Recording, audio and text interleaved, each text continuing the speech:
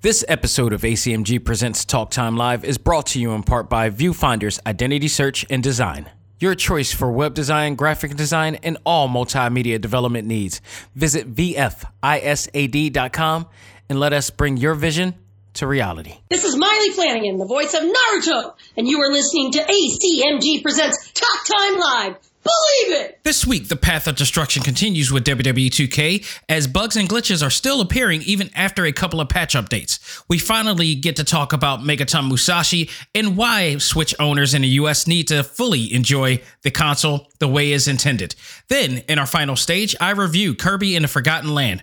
All this and more as ACMG presents Talk Time Live Extra. Select Start. Welcome to the show that gives you all the news, views, and opinions in the world of gaming. This is ACMG Presents Talk Time Live Extras Select Start with your host, Xavier Josiah. Power up and game on.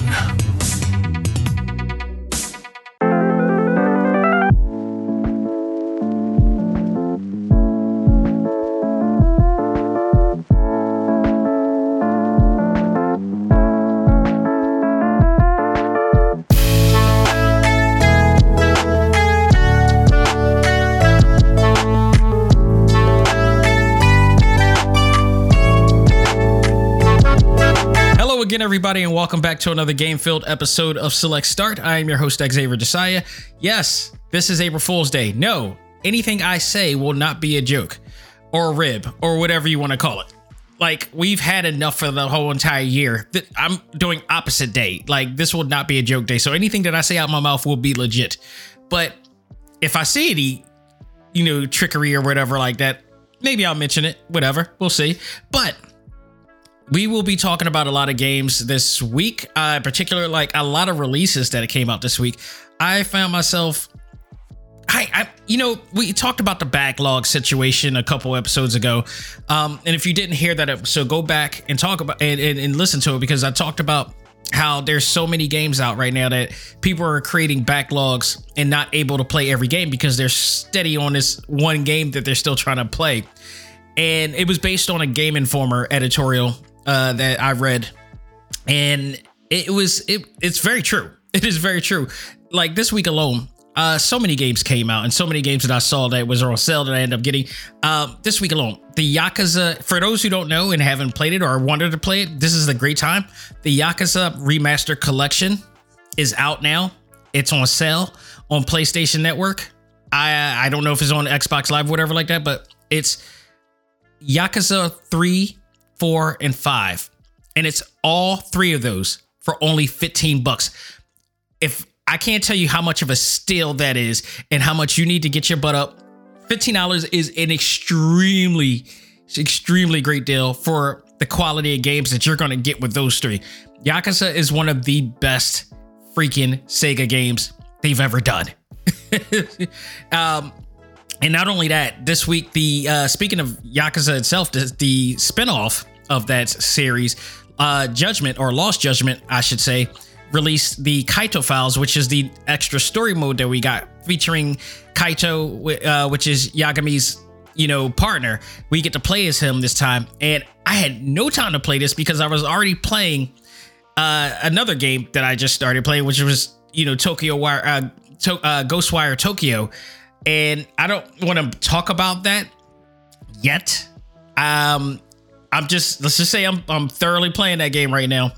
And I will be reviewing that game with some very interesting things to talk about involving that. But once I finish that, which I'm at the last stage of that game right now, I'm going directly into the Kaito Files and, stuff like that. So yeah, man. And plus I got some other games that I'll talk about as we progress through this episode. But in our talk topic, I will talk about Kirby and the Dream Land. Now, I said this was going to be the fighting game episode, but that's going to be next week solely because I didn't expect to beat Kirby that fast. And it's not to say this is like a short game. Maybe I played it too thoroughly. And there's some things I still need to unlock, but I played through the initial story mode and everything and completed the game, but haven't completed it at a 100%. So there's still things I can do in there, but there's so much you can do in there. So I'll be talking about my experience with that game in our talk, I was about to say our talk topic, in our final stage of this program. But for now, we got some other things to talk about because I am so intrigued with this stupid WWE 2K22 game and how after all these years, they still have not changed one bit. And people are still trying to, people in this generation settle for anything. They don't fight. There's not that much fight in demand. I truly believe that, you know, a lot of you guys out there don't consider yourselves as consumers. You consider yourselves gamers and fans, and that's all good. But from a business standpoint, and yes, you got to think of yourself as a business. Every decision that you make as a business decision, you have to think of everything as an investment almost, and even your entertainment value, because you're spending all this money on these games, and you best believe you better have a smooth experience, at least enough for you to not, you know, for your entire process to be cut short because there's a glitch or a bug in here. Okay.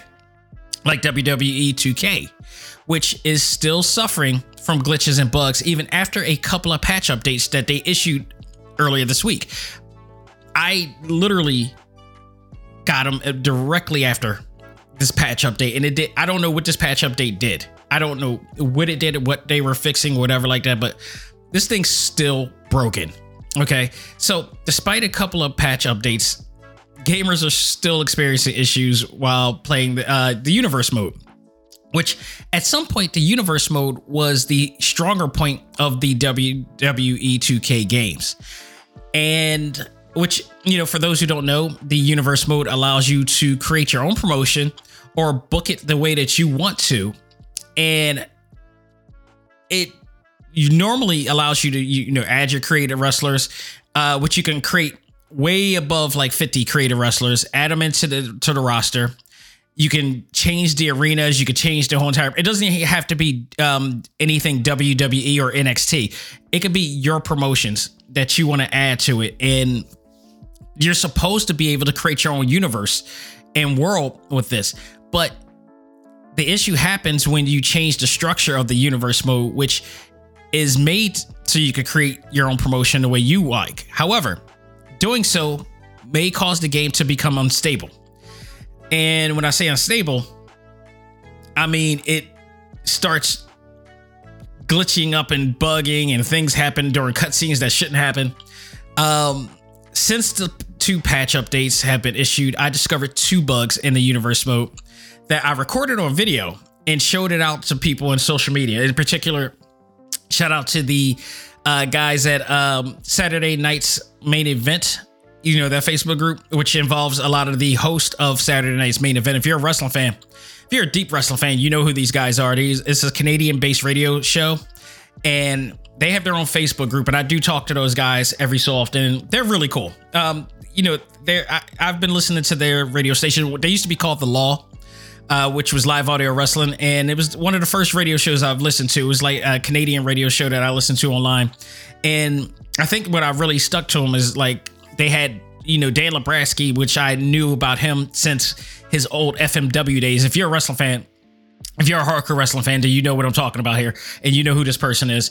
Then on top of that, they get, you know, short segments with Dave Meltzer, who is like one of the best columnists and you know, reporters in wrestling history.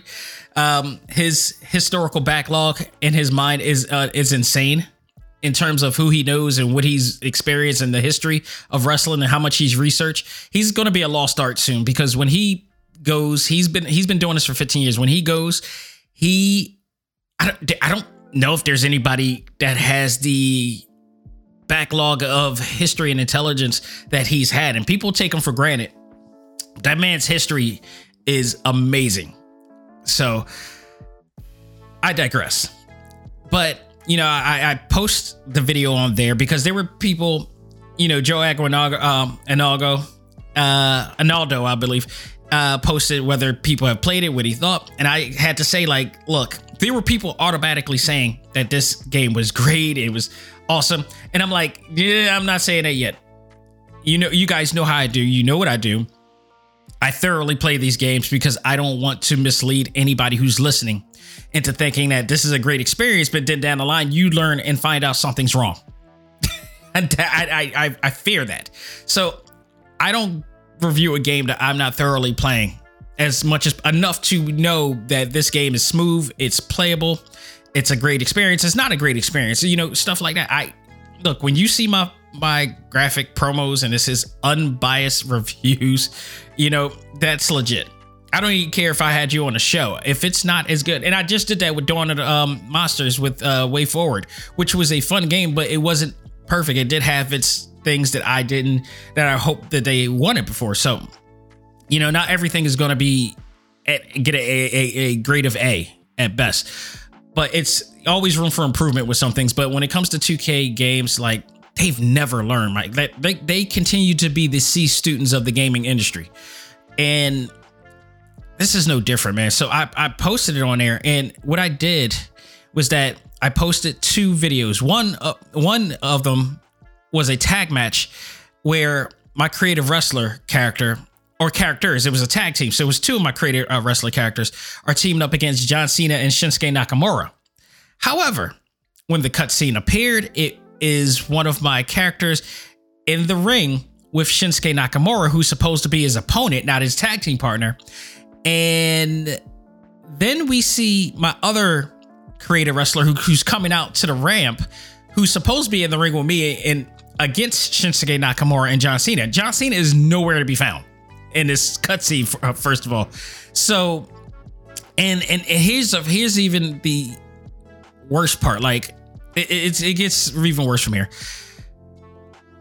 Weirdly, the Viking Raiders, who doesn't have anything to do with the rivalry my characters are involved in, and they do a run-in and attack my creative wrestler who should be in the ring, but also one of the Viking Raiders is attacking an invisible person, which should be somebody there.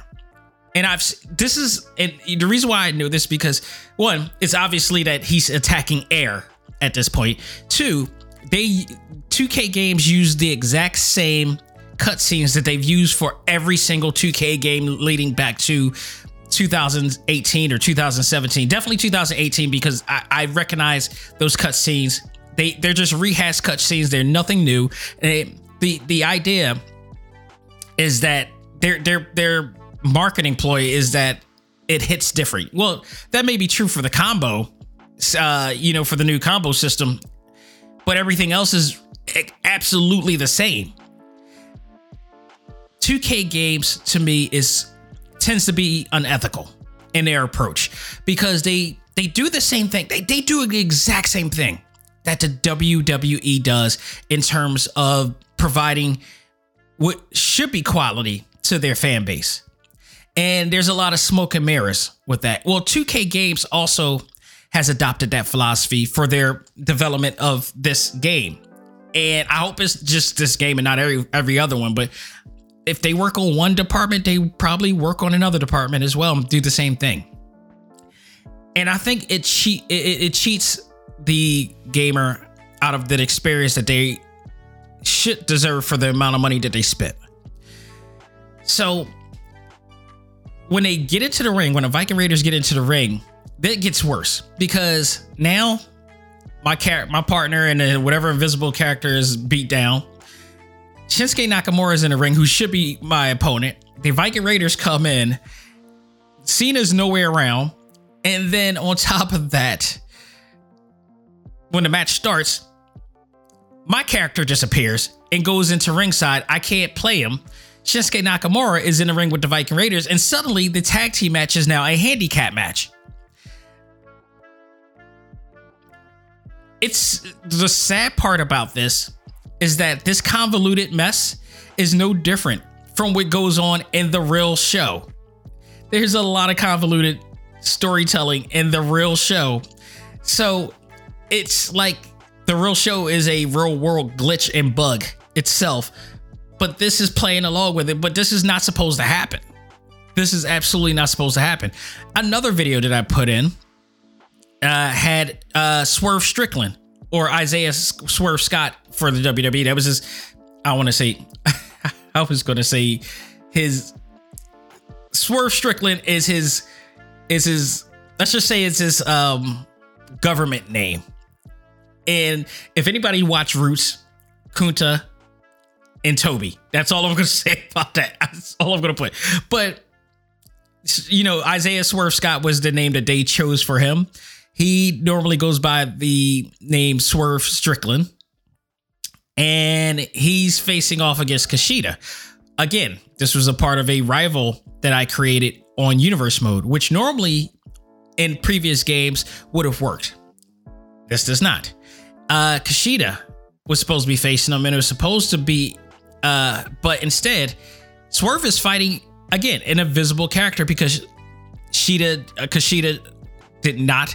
The Time Splitter himself was not in that ring. And I've posted this, and I did this on Remote Play. This is because I was watching AEW Dynamite at the time, and I was playing in Remote Play this time around.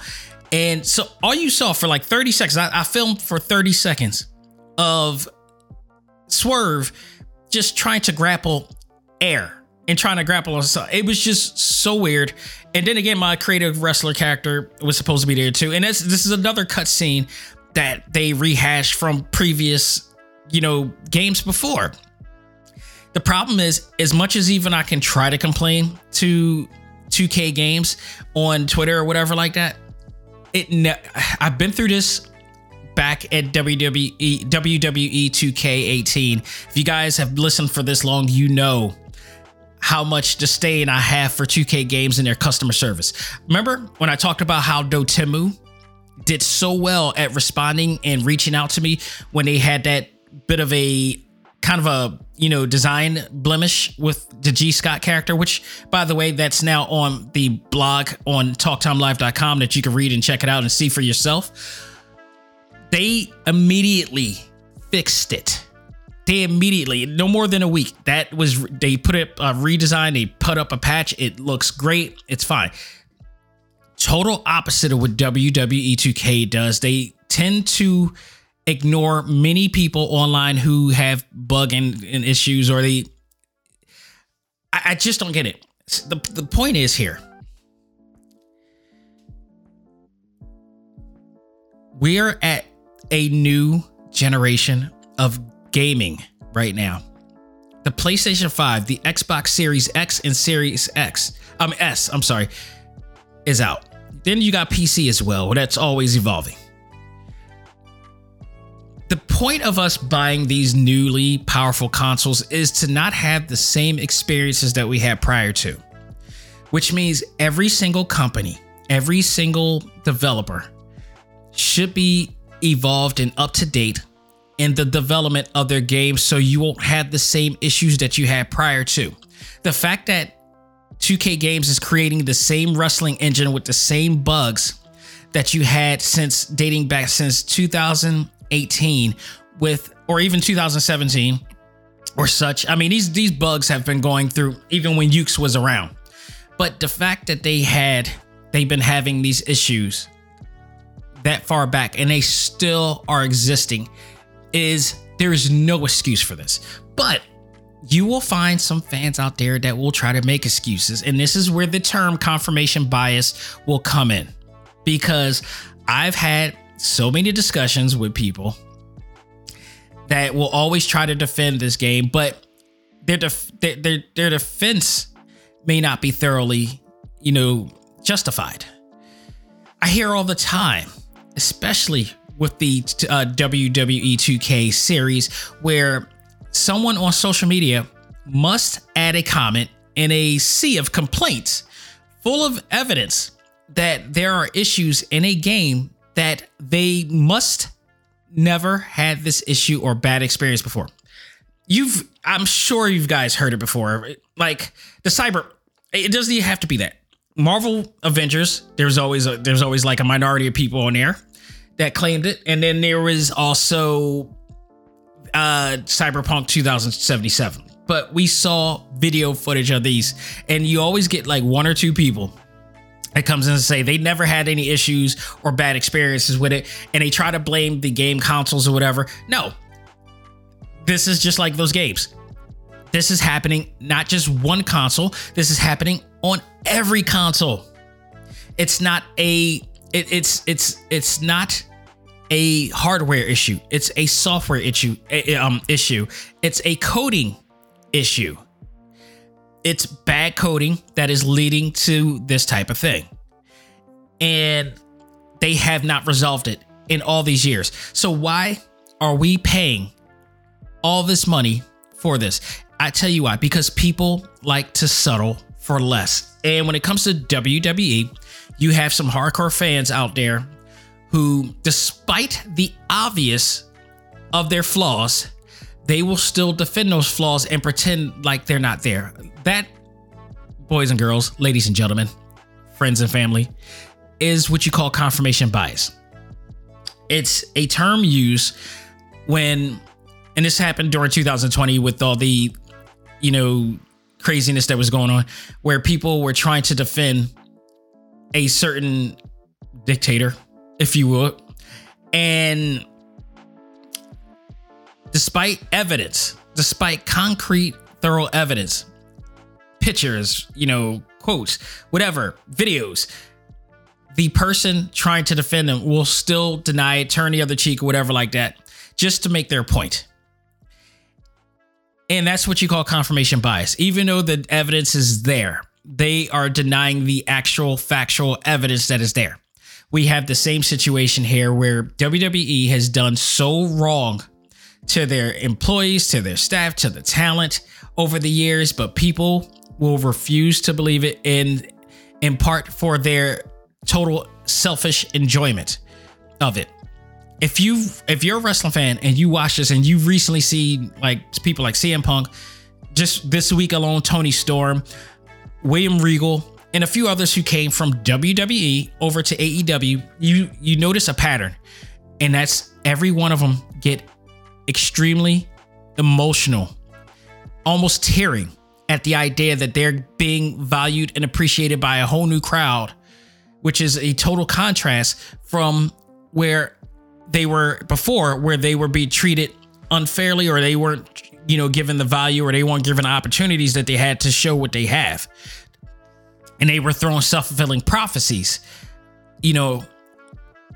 where they were made to believe that they weren't quality enough. And you see this is a serious issue that is going on with the ideology of the WWE, and some people fail to believe that. And that's why fans of AEW, who were formerly fans of WWE, myself included, migrates over to this, because we see a company that is fairly giving people a chance to shine, giving them opportunity to be them, to do what they have destined to do. And you see former talent of that other company doing way better, both mentally, physically, and talent wise, than they ever did before. Well, this is kind of the same thing with this. We got people who want to defend this game and try to act like these problems aren't there. Well, I showed these problems.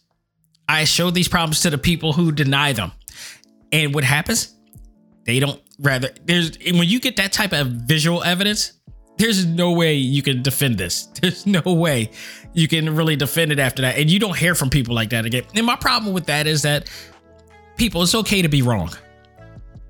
It's okay to be wrong. You benefit from being wrong every once in a while. It's how you correct yourself. We talking about the Will and Chris situation? Well, guess what? And people are trying to vilify him. Guess what?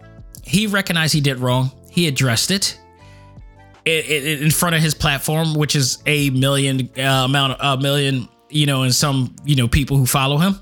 He addressed it. Do you know how hard it is to address and admit what you're wrong, no matter what format that you're doing?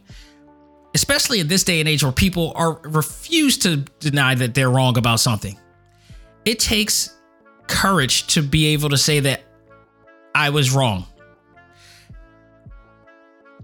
I've done dirt myself in my past, and I had to own up to it. I wouldn't have grown. I wouldn't have gotten this far if I had. And if I had denied any of what I've done or not being able to correct it. So I commend anybody who could do that. But we live in a generation right now, in a short attention society, of course, where people feel like they don't, they want to be right about everything that they do. doesn't have to be that way. It's okay to say, like, yes, WWE 2K22 is a broken game. Yes, I wasted money on a game that didn't give me everything that I want, that is not doing what they claimed that it was supposed to do. I think the embarrassment level with people are very high, and they don't want to be embarrassed. And sometimes you just got to chalk it up, because you're going to learn from it. And you know, people come out stronger doing so, because they have the courage and ability to own up and embrace the flaws. Because the reality is nobody's perfect, and nobody's going to live life perfect. The idea to live life is to make mistakes, but to learn from those mistakes in order to be better. You know, anime fans should know this a lot. Like in Dragon Ball, like the idea that Goku gets his ass handed to him every once in a while, but he's able to evolve and grow. The message in Akira Toriyama's story is, I think it goes over people's head, because the whole story of Dragon Ball Z is about evolution. It's about, making 2 steps back, but making a big step forward. And people don't notice that about Dragon Ball. I think it's one of the failed, plot points of that series. And the messages of that series is that, like, all of them, Goku, Vegeta, they all have failed. They all have taken a beat down every once in a while, but they learn from their mistakes and they end up winning and getting better of themselves. So if 2K Games were to actually admit how wrong that they are in their stuff, and, I think they try to hide so much with that company right now. Excuse me.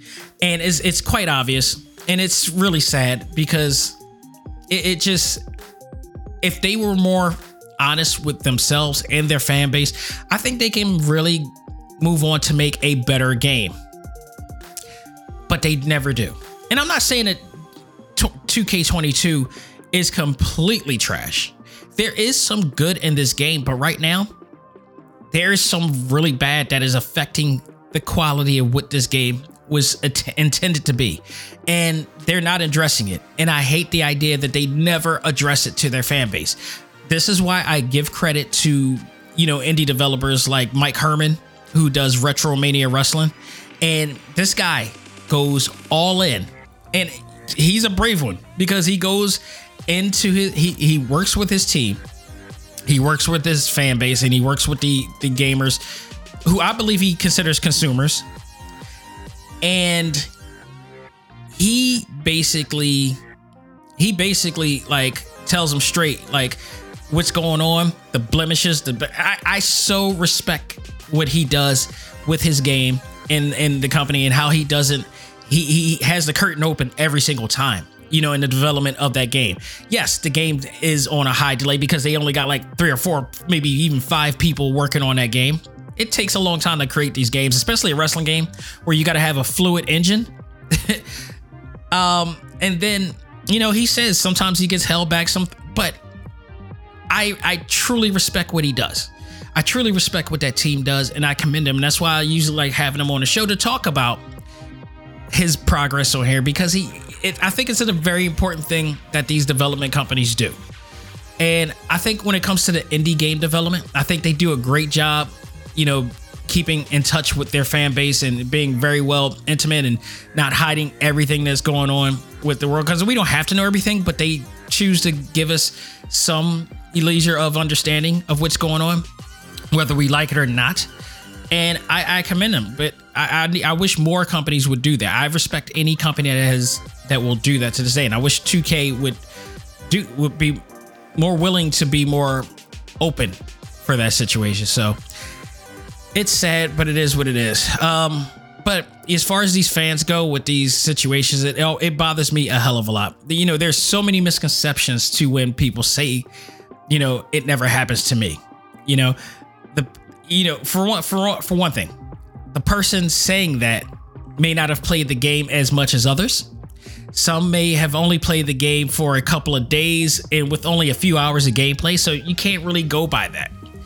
It takes way more than a couple hours to find issues with games. Hence why developers normally have testers. At least they used to. Now they got beta testers or people who are playing online. So they don't, which is funny, because that's a very cost-effective method for them to do. I don't even know if they hire testers to do. I wish they kind of do, because they have, for those who don't know, if it still doesn't exist, a tester is or used to be a person that they would hire to just play a particular game that they're developing thoroughly to see if there's any bugs in the systems. And I don't know if that's happening anymore, or I don't know if the beta testing format is working, because you got people who are playing the game. I don't know what data goes into it, into saying like what's going on. I don't know if they don't contact everybody. But what they do for this, the strategy of this is that they don't have to pay anybody who's doing these beta tests. Whereas they were paying testers to actually do this stuff. Now the beta testing system, I think takes that away. So beta testers would spend hours on end to play these games, but I don't know if these beta testers are playing it, because beta testers are just normally people who just get access to the game before the game releases and plays it for a couple hours or whatever like that. But you can't. Testers would have to be there from 9 to 5 playing this game to make sure that there's nothing going on. And I don't know if this is a working situation here. So, but upon playing it, like I played 2K22 way more than people normally do, because people normally have 9 to 5 jobs. They normally have, kids. They have time. They don't have time to just jump in and play for like more than like at least 2 hours at times. Whereas I have the ability, because I do this show and I review everything, and I have the ability to play more than my fair share and really go in deep with it. And a person may not have thoroughly played the game modes as much as I had. So I was able to play through the My Rise part, which is their stronger, point of it. I played thoroughly, and I made about like 5 creator wrestlers so far, and submitted them all into universe mode, and it is what it is. These issues keep happening. So I would say this, and to end this portion of the subject here, is that please, and I said it last week, but this is a reason why you cannot give a total, honest, thorough critique on a game or anything if you haven't really played it through. So especially when you're talking on social media, because whatever you say on social media, there are going to be some people who don't use critical thinking enough to say, okay, I have a question, for this upon your response. Or you don't do your homework yourself. They are going to listen to people who say, this is great, this is fun, this is awesome. But people did that on the day of their release and said, this game is a lot of fun, it's awesome, it's all that. This game gets an 8.5 or 8 out of 10, whatever like that. And I'm like, I know there's got to be more to this, because the game just came out. You only played it for a few hours on the release day, and you're already giving it an 8.10, and you haven't played probably through my faction mode, the universe mode. I refuse to believe that until I would probably believe that maybe a week or maybe a little over a week, of playing. But it's hard for me to believe anybody who's, played it for a couple hours and didn't even create their characters, or didn't create an arena, or didn't create a championship belt, and didn't interject those into other things. Like, the deeper you go into a WWE 2K game, the more you start to learn how really good the game is, because it's to see how stable it is. So please, people, use critical thinking when listening to certain reviews or people. And to those reviewers out there that are in like Game Informer or in IGN and all those who gave this game a high score of an 8 or whatever, shame on you, because I don't know how much you played that game to a point that you gave that game an 8 out of 10 and based it on the fact that they had this new playable, fun, but and playable, game, just fight mechanic, but the rest of the game is just blitzing. That's a code of ethics that I can't stand by. That it actually is, to me, is unethical, because I think somebody did a quick playthrough of this game and didn't play this game thoroughly enough to know whether this game was broken as much as it was. And we found a bunch of glitches. So these guys have bigger platforms, way bigger platforms out there. And this is not what you should be doing. This is not good journalism, I guess, if you want to call it that. But you're giving reviews based on, unfinished research at best. So please, people, be very careful of who you listen to, and then use critical thinking, and also make sure that the person or reviews that you listen to, make sure that you know that they thoroughly played through this game. Okay, it's just like the Elden Ring situation. Just like they gave me a 10 out of 10, but you got a creative suite that won't allow you to make the person that you want. So to me, that should take a few points off right there. So just be careful of who you listen to, because not everybody's using all of their knowledge and diligence when playing these games. Okay, so just put it out there right there. So let's change the subject here. I've been holding this off for weeks because the backlog situation, but I'm finally having the pleasure of talking about this now. Megaton Musashi, which is a Japanese import by developers Level 5. If you're a anime fan who loves, giant robo mech battles and all this stuff, this is for you. And this is going to be the reason why I'm going to talk about why Nintendo Switch owners in the US don't fully utilize their Nintendo Switch as it is built for. Because you have a lot of opportunities to play a lot more games that you don't even know about. But we're going to start with this. Megaton Musashi, released in Japan in November of 2021, just last year. This game is an action mech combat RPG game that provides the spirit of classic anime style mechs like Giant Robo, Messenger Z, Tetsujin 28, you name it, Getter Robo, you name it, just all those classic deals, Gigantor, whatever. I think Tetsujin 28 is Gigantor. I could be wrong, but even still, it plays on those type of elements, and it's so beautiful. I can't believe that this is on a Nintendo Switch. Developers Level 5 created an awesome experience where you feel like you're in an episodic saga. You play as one of 3 teens picked to pilot out these giant robots against this alien force. The storyline is very simple. And I love that the storyline is simple, because the whole entire game is translated in Japanese, unfortunately. There are some games out there and, some imports that you play that still has the English text, but this one didn't. But it didn't matter. It really didn't matter. I'll tell you why. The game also gives players the ability to build your mech by letting you upgrade and modify parts, armor, and weapons for this whole entire thing. The customizations are incredibly deep, even down to modifying and upgrading the CPU and motherboards that help you run the mech even faster, better, and even more powerful. Old school fans will get a bit of nostalgia for this game in a way that they were with the classic mech series Armored Core from back in the day in the PlayStation era. I think this is basically Armored Core, but just way better mech designs, and it actually has a story and narrative to it. Where Armored Core you were just building on mechs, and they were, to me, I never liked Armored Core because while it was awesome and deep in terms of customizations, the mech designs sucked.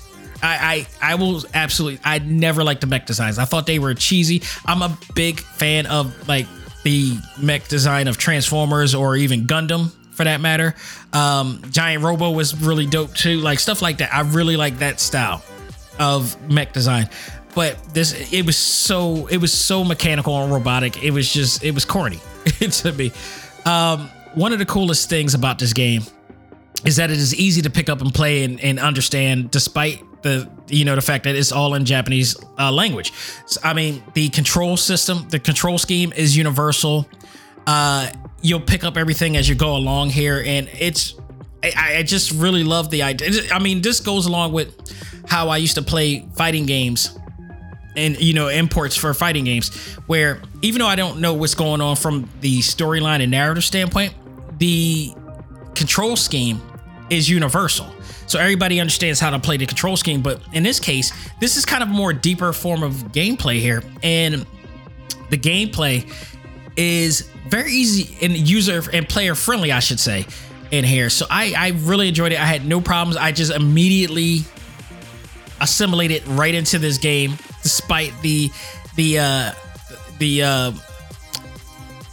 handicap of not actually understanding Japanese, if you will.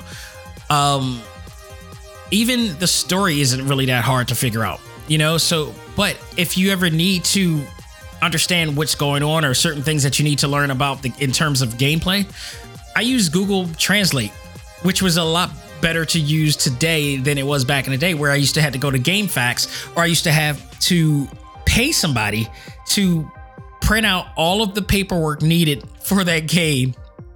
And I used to pay somebody like $5 to, and then we meet at the games. Like, this is what we used to do back in the day, for those who don't know. I mentioned this before, but back in the day when we used to play imported games, we would need some frequently asked questions or walkthroughs for the game to understand what's going on with the game, how to play the game properly, how to, or even read the story line of it all, of what's going on, because we were interested in what was going on with the story.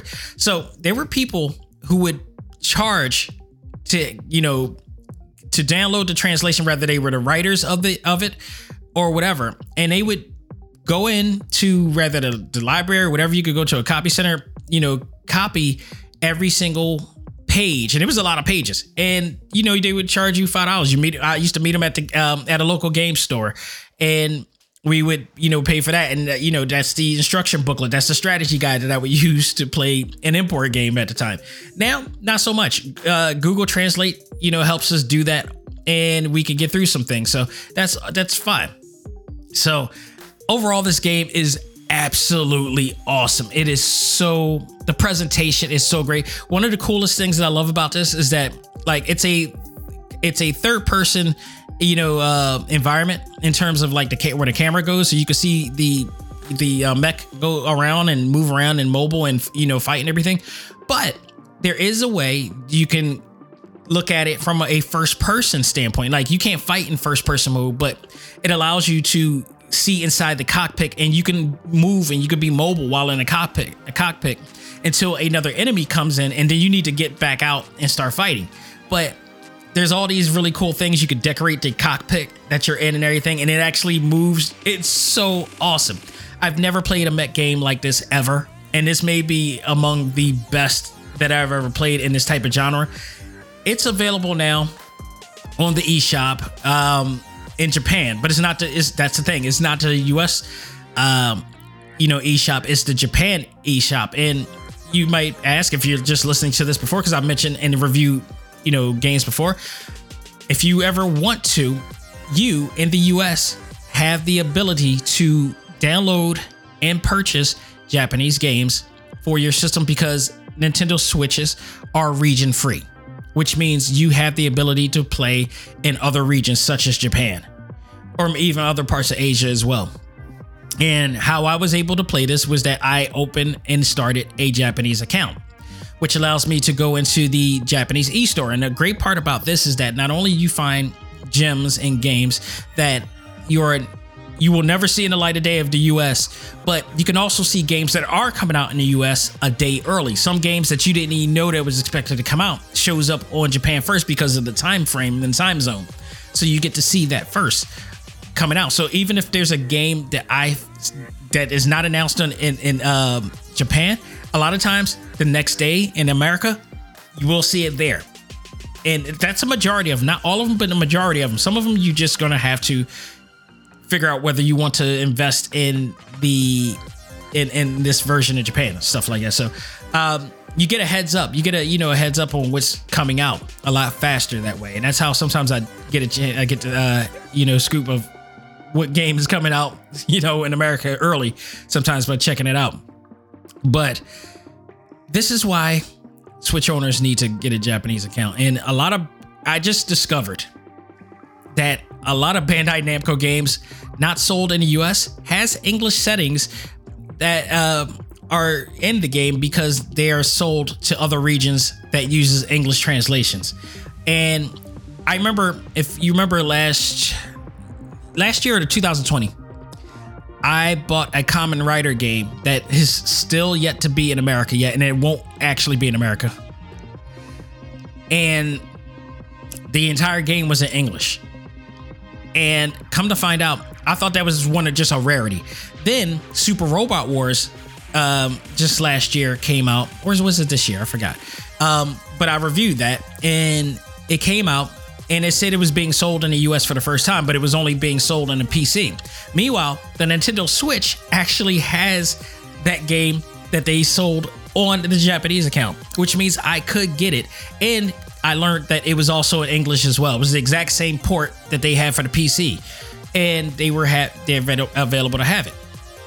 I think it's now easy to say that a lot of Bandai Namco games all add English translations into their games, because I recently acquired Kamen Rider Climax Scramble, which is like an arena battle game starring all the Kamen Rider Super Sentai heroes that you see in Japan, and a tactical RPG SD Gundam G Generation Cross Rays, which is another tactical RPG like Super Robot Wars. It actually came out before Super Robot Wars, but this one is based on Gundam Wing and Gundam Seed, and maybe another Gundam as well. But I was able to get those because there was a major sale going on right now, and I still had some credit left from when I got, I think, Megatomo Musashi way back. So I was able to get the Kamen Rider Climax Scramble using the last bit of credit that I had. Plus, not only just the credit I had, but the credit that was used from the purchase that I made, because this is the part I love about Nintendo that Xbox or PlayStation is not doing, is that when you purchase games, you get money back. You get credit back from the games. And if you let that credit build from every game that you buy, it will eventually allow you to get a little bit off on a new game that you're buying, or just have the ability of buying the game using the money because it's the same price as the actual game itself. And I've benefited from that so many times, and it's awesome. It is pretty awesome that Nintendo does that. It's unlike any. I hope they never change that. I think that is such an awesome thing that they do when it comes to that. But man, I'm telling you, like, you guys need to get a Japanese account ASAP. And then also, you may ask, how am I actually able to buy these games? Because it's Japanese, you can't use your credit card, or you can't use your PayPal account. There's always a way, my people. There's a website that I've been getting import games for over a decade, well over a decade, and they're still going strong. It's called Play Asia. If you don't know about it, it's a website that sells import games, but it also sells whether digital or physical for that matter. But it also sells, other really awesome statues like the ones I have in here, and other great items in there as well. All Japanese base and all Asia, base. So they sell a lot of that in there. It's pretty much GameStop, but it's online GameStop that actually has some games that you would never see in the US. Some real great gems there. But they also sell Nintendo cards, and they sell them in all different regions. They sell the US versions, they sell the Japanese versions, so you get the yen cards there. They also sell them in the European versions as well. You could use, if you have PayPal, you can use your PayPal account to purchase things from that site. So you use your PayPal account or your credit card to buy, and it's a secure site too. Again, I've been buying from this company for over a decade, and you use your PayPal account or your credit card to purchase a yen card there. You make sure because some of these, you'll see some of the games in there that are going for like as low as 5,000 yen, which may exchange for $50 in the United States here, or it could be up to 10,000 yen or 20,000 yen, which is basically about rounding off, I think, about 100 in this case in the US. So you got to make sure you get the exchange right to know how much you need to spend on a yen card, because yen cards can come from 5,000 yen to 10,000 yen or 2,000 yen sometimes too. So you might need to buy multiple versions to get it. But once you do, you can put it into your account and go at it. And then you can download it on the same actual Nintendo console that you have playing the US. So I have, people in the ACMG Facebook group has seen it. In my account, I have both US games and I have Japanese games, and I play them all on the US account, but I download it from the Japanese account. So I love what Nintendo is able to do. They easily, it's obvious they allow it to happen.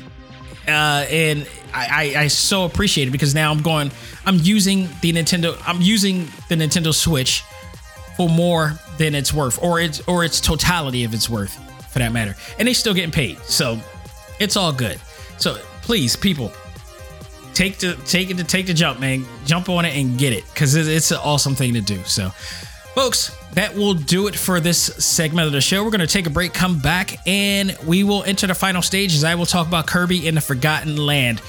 Maybe one of Nintendo's best games of the year. We'll do that right after this. Ladies and gentlemen, this is Dak Xavier Josiah, the host of ACMG Presents Talk Time Live, the podcast. You want to catch up with all of our podcast shows and hear from some of the hottest names in all of anime, comics, movies, and games, such as... This is Miley Flanagan, the voice of Naruto. This is Stephanie Shea, the voice of Sailor Moon. This is Ruben Langdon, voice of Ken Masters and Dante from Devil May Cry. Hey there, this is Kyle Hebert, the voice of Ryu from Street Fighter V. This is Chris Battle, character designer of Teen Titans Go. Here's your chance to check out all of that and more on TalkTimeLive.com.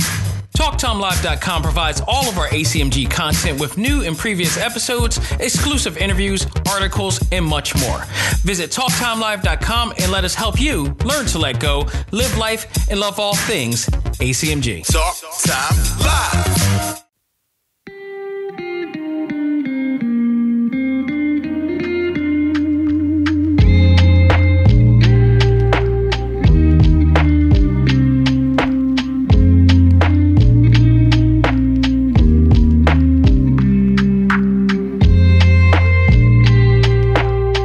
Gentlemen, you have reached the final stage of this program, and I'm here to review Kirby and the Forgotten Land for the Nintendo Switch. This is, in fact, my very first standalone Kirby game I've ever played. Like, I get it. Like, Kirby's been out since the Game Boy era, and I, for some reason, never desired to, play a Kirby game. My only interaction with Kirby is through Super Smash Brothers, and that is it. I don't understand why it took me till now to do it, but I was more intrigued about this one because they brought him into the 3D platform era like they did with Mario and Mario Odyssey. So I figure it gets this much accolades. Let's celebrate this and let me play for the first time. And I'm happy to say very enjoyable experience for the most part, but let's not get ahead of ourselves. Let's start with the story of this. So while walking freely in Dreamland, Kirby decides to hop on his Warp Star for a joyride when suddenly a dark cloud appears, creating a star-shaped portal which sucks everybody in, including Kirby and the Waddle Dees. And later we suddenly see Kirby washed ashore in a new world where he is now searching for the Waddle Dees with the help of Elflin, who is also on a path to save his friends from evil beasts that terrorize their world. Together, they will stop evil, save the Waddle Dees, and make the world a better place. You know what's funny? If I'm right, on Super Smash Bros. Ultimate, didn't Kirby survive as well, but he was the first one to be washed ashore in that new land as well? That seems to be a theme with Kirby. But let's talk about the pros here, because there's a hell of a lot of them. And I mean a hell of a lot of them here. The game carries the essence of Mario Odyssey, which has its own signature charm. So, I mean, this oozes Nintendo. Everything that Nintendo looks for, that family quality, that fun gameplay, that beautiful atmosphere and beautiful ambiance and experience. Awesome stages. It carries that same formula that we saw in Mario Odyssey. May not be as deep as Mario Odyssey in a sense, but it does carry the same charm as well and structure. Beautiful open stage environments, as I mentioned before. We also have Kirby's new copy abilities, which include now Drill, Ranger, Fire, Ice, Cutter, Crash, Sleep, Sword, Tornado, Needle, Hammer, and Bomb. So you have a definite amount of, weaponry. Now, you can play through the game and not get every single one, but it allows you to complete the game on 100 to get all of those and acquire all of those. And then also you can upgrade each copy ability, making Kirby a more powerful and easier, powerful player, character. Easy, like much easier to take out enemies because of these abilities and such. Kirby's ability to swallow real-world objects to help you find secret areas in a place. Some secret areas may have Waddle Dees in there, and the more Waddle Dees you collect, it will benefit you even better. There's a co-op mode in here, an option allowing you to partner with somebody who will play Bandana Waddle Dee, which is one of the first Waddle Dees that you will encounter in the new world. They have the boss battles are a lot of fun. If you loved everything, your common 3D Mario boss battles, this is no different. They got 2 different difficulty levels too. There's one that allow you to be, go pace easily, and then there's another to challenge you. So I really appreciate that as well. And, if you wanted to, you could go and do it that way, whichever way you want. So, I appreciate that. Finding more Waddle Dees will help you build a new area in the Waddle Dee town, including shops, workshops that will help upgrade Kirby's copy abilities. They got the Waddle Dee Cafe, which is basically all you can purchase items to help, replenish your energy. You can also play a mini game, a really fun mini game in here as well, where you're getting a job at the Waddle Dee Cafe, but you're serving a whole bunch of Waddle Dees that are coming in. And you got to, it starts off slow, but then the 12 o'clock lunch hour comes and a whole bunch of other Waddle Dees come. So you got to pick up the pace faster. And they got 3 different difficulty levels for that. So that's a lot of fun. And it breaks away from the monotony of just playing the actual stages. So you get to do other things while you're, instead of just going from stage to stage in here. And I like that breakaway. There's also movie theater mode in there. Well, basically a movie theater that lets you rewatch cutscenes and unlock. What I love about this is that the presentation of it is really awesome. You're not just clicking onto a theater mode. You'll literally have Kirby go into the movie theater and sit in a seat and then watch every clip of the cutscenes that you unlocked, which is awesome. So you can also go to Kirby's home, where you can look at archives of past games that, like almost every game that Kirby's been involved with is in these archives that you find throughout the your process of the game in the stages. Place figures that you also acquire, which you can find throughout the game, and even sleep as well. So just the presentation, again, plays a major factor in your gameplay experience.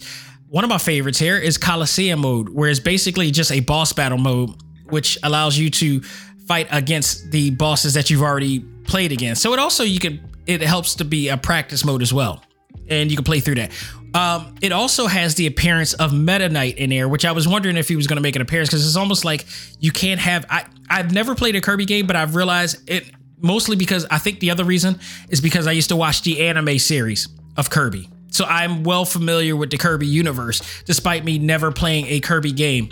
And the idea is that I know who Meta Knight is. I know Meta Knight is a badass in the Kirby universe. So I was wondering if he was going to make an appearance, and he does through Coliseum mode, which you play through. And I think it's pretty awesome that he does make an appearance. And not only that, you kind of get to acquire his sword after a while under certain circumstances of upgrading and such. They also have a fishing pond mode in here, which you could catch fish in there as well. And there's a lot that you could do. There's so much more that you could do in this new town that you develop. The more Waddle Dees that come in, more things open up from there. So it's just awesome. You also have amiibo abilities as well, giving you more items during play. And there's just so much fun to do. And of course, you will see Baba D in this as well. What he does in here, I will leave out because it's really cool. It's really cool, but you can't have Kirby without having Baba D. I mean, am I saying it right? I think I'm saying it. I think I'm saying the normal boss battle right. But as far as cons, honestly, there are none. In my opinion, I played through this game. I found it to be highly enjoyable. And I thought it was just like, if you like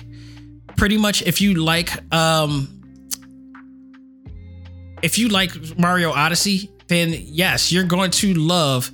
Oh, I'm sorry. I said Bobbity because that's the Dragon Ball Z character. I'm looking it up, and that's why I was a little bit quiet because I was looking it up. It's King Dedede is the guy that I was talking about. King Dedede is in the game, but you know what he does is that's something you're gonna have to see for yourself because it's pretty cool. But you will fight him as a boss character in here as well.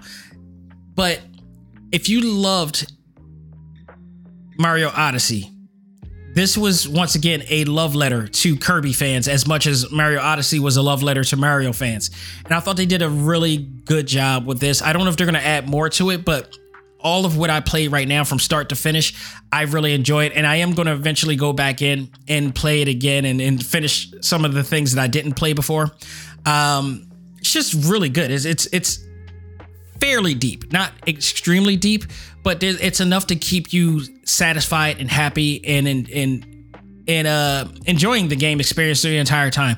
So I found nothing that really stood out. Whereas like, wait, this doesn't make sense, or this, like the same way I did with WWE 2K or Cyberpunk or anything, where something just stuck out, was like, this doesn't make sense. This is, you know, it's doesn't suspend my disbelief. You know, no, Kirby, once you're in, you're fully in. It's a very enjoyable, fun game. Anybody can get in and jump in and play. The control scheme is very simple and player friendly. It's just a very beautiful, feel good game, much like Mario Odyssey was. It may not have all the depth of Mario Odyssey, but it's in that realm. It's definitely in the realm. I don't think it superseded Mario Odyssey, but one bit. But no, because Mario Odyssey had some really great in terms of presentation, some really awesome. Like the Donkey Kong City stage is one of my all-time favorite Mario stages ever, point blank. Mostly because they got, you know, the performance and the singing performance of the Mario song and everything. It's just absolutely awesome. But Kirby is right up there with that. And if I'm going to give this a grade, it deserves a solid A, bar none. This is a awesome game. Even if you never played a Kirby game before in your life, like I have, you can definitely go out of your way and play this game, and it will make you a fan. It'll make you want to play the older games. And again, if you go into Kirby's house, you will see all the past games that they have available on from the Nintendo Switch to the Wii U and all that stuff. So you'll get to see a lot of different Kirby games that you may want to, you know, go out of your way to check out and find out about. So go out of your way, check it out. It's available now, and it is awesome. So folks, that will do it for this edition of Select Start. Thank you guys very much. Next week will be the double fighting game review that I'm doing. By the way, if I didn't give a grade to Megaton Musashi, that also gets an A as well. if people were wondering, that game is a definite A. If you're an anime mech fan, if you're an anime fan in general, you're not going to be dissatisfied with that game at all. That game is dope as all hell. So, but I digress. So next week I'm going to be doing the double fighting game review with Persona 4 Arena Ultimax and Phantom Breaker Omni, because that's Omnia, I should say, because that's going to bring up a discussion of these new fighting games and how they provide these new control schemes and everything, and it's more simplistic and whatnot. So, you know, I want to bring that up and talk about those as well next week. So that's going to be my discussion. Again, I mentioned that I was playing Ghostwire Tokyo on a PlayStation 5, so I will be reviewing that the week after. This Sunday on the Prime Show, we got to talk maybe some good and maybe some bad this week in terms of Marvel. I'm going to the movies to see Morbius this week. I'm seeing some really funny memes out there, which is kind of foretelling what I'm about to see. So I may have to get my Mystery Science Theater, survival gear ready for this, the gargles and whatnot, and get ready for this movie. But we're also going to talk about Moon Knight. Here's how I'm going to play it. Whichever is the better of the two Marvel IPs, that will be the top billing of this week's episode. So I've already saw Moon Knight. I won't say anything until Sunday what I think about the first episode in there, but we'll talk about all that. We'll see. So if you see that one of them is the top billing on the graphic of the promo I do on my Instagram or on the Talk Time Live Facebook group or whatever like that, then Yes, that's what I believe may have been the better show. May not, may still had its flaws, but it may be the better of the two. But we'll see. And then the following week, we got Sonic 2 coming out, so I'll be reviewing that as well. I do also want to talk about, I will have a brand new Talk Time Live exclusive this week, as I got a friend coming on the show. She is an actor by the name of Rebecca Kennedy. Some of you may know her, some of you not. She's appeared on a lot of really cool drama shows like Law and Order SVU and all those cop shows and stuff like that. She's been in horror movies before, some award-winning film festival horror movies. Her latest movie, which is out on Amazon Prime, called Los Angeles, I had a chance to check it out. We're definitely going to talk about that because she is the star of that movie. We're going to talk about that. Her recent project that she did. She headed to Pennsylvania recently to, undergo a new project that she was going to be in a new film. And her journey as an actor and appearing on some of her favorite drama shows. We're going to just have a lot of fun talking about that. So Rebecca Kennedy's coming out this week. So there's going to be a Talk Time Live Extra coming out soon. So stay tuned for that. There's also, I can finally say this. There's new blog entries on TalkTimeLive.com right now. Remember I talked about the Windjammers 2 situation that happened, during the release in January. So I finally got that up on the on TalkTimeLive.com on the blog section. And then the My Hero Academia World Heroes Mission figures are finally in my possession. And I have a unboxing blog with that. So you could go watch the unbox blog with that as well. And if you're interested, I got links up there where you can find out where to buy these things. These are one of these situations where you got to act now because supply and demand, you never know what the state of the pandemic right now. It took 6 months for all of these figures to come. That is the Bakugo and the Midoriya, figures, as well as the Ultra Instinct Goku figure that I pre-ordered during New York Comic Con in October, and it just got here. So check them out, see what you think. And the links are there if you want to purchase it there. So that's all I got right now. So, we got plenty of content for you guys to check out. You can check out this episode and every episode also on TalkTimeLive.com, along with video interviews and panel videos that I've had with Repop and the Metaverse, along with your favorite anime actors out there. Shout out to all the voice actors out there, in hopes that this whole entire merger with Funimation and Crunchyroll will be to their benefit. And, it's much more content there. So check it out. And that will do it for me, folks. On behalf of myself, this is Dak Xavier Josiah saying, learn to let go, live life, love all things anime, comics, movies, and games. This is ACMG Presents Talk Time Live. I am out of here. Take care. Have a great day. And I'll talk to you guys on Sunday. And happy April Fool's Day.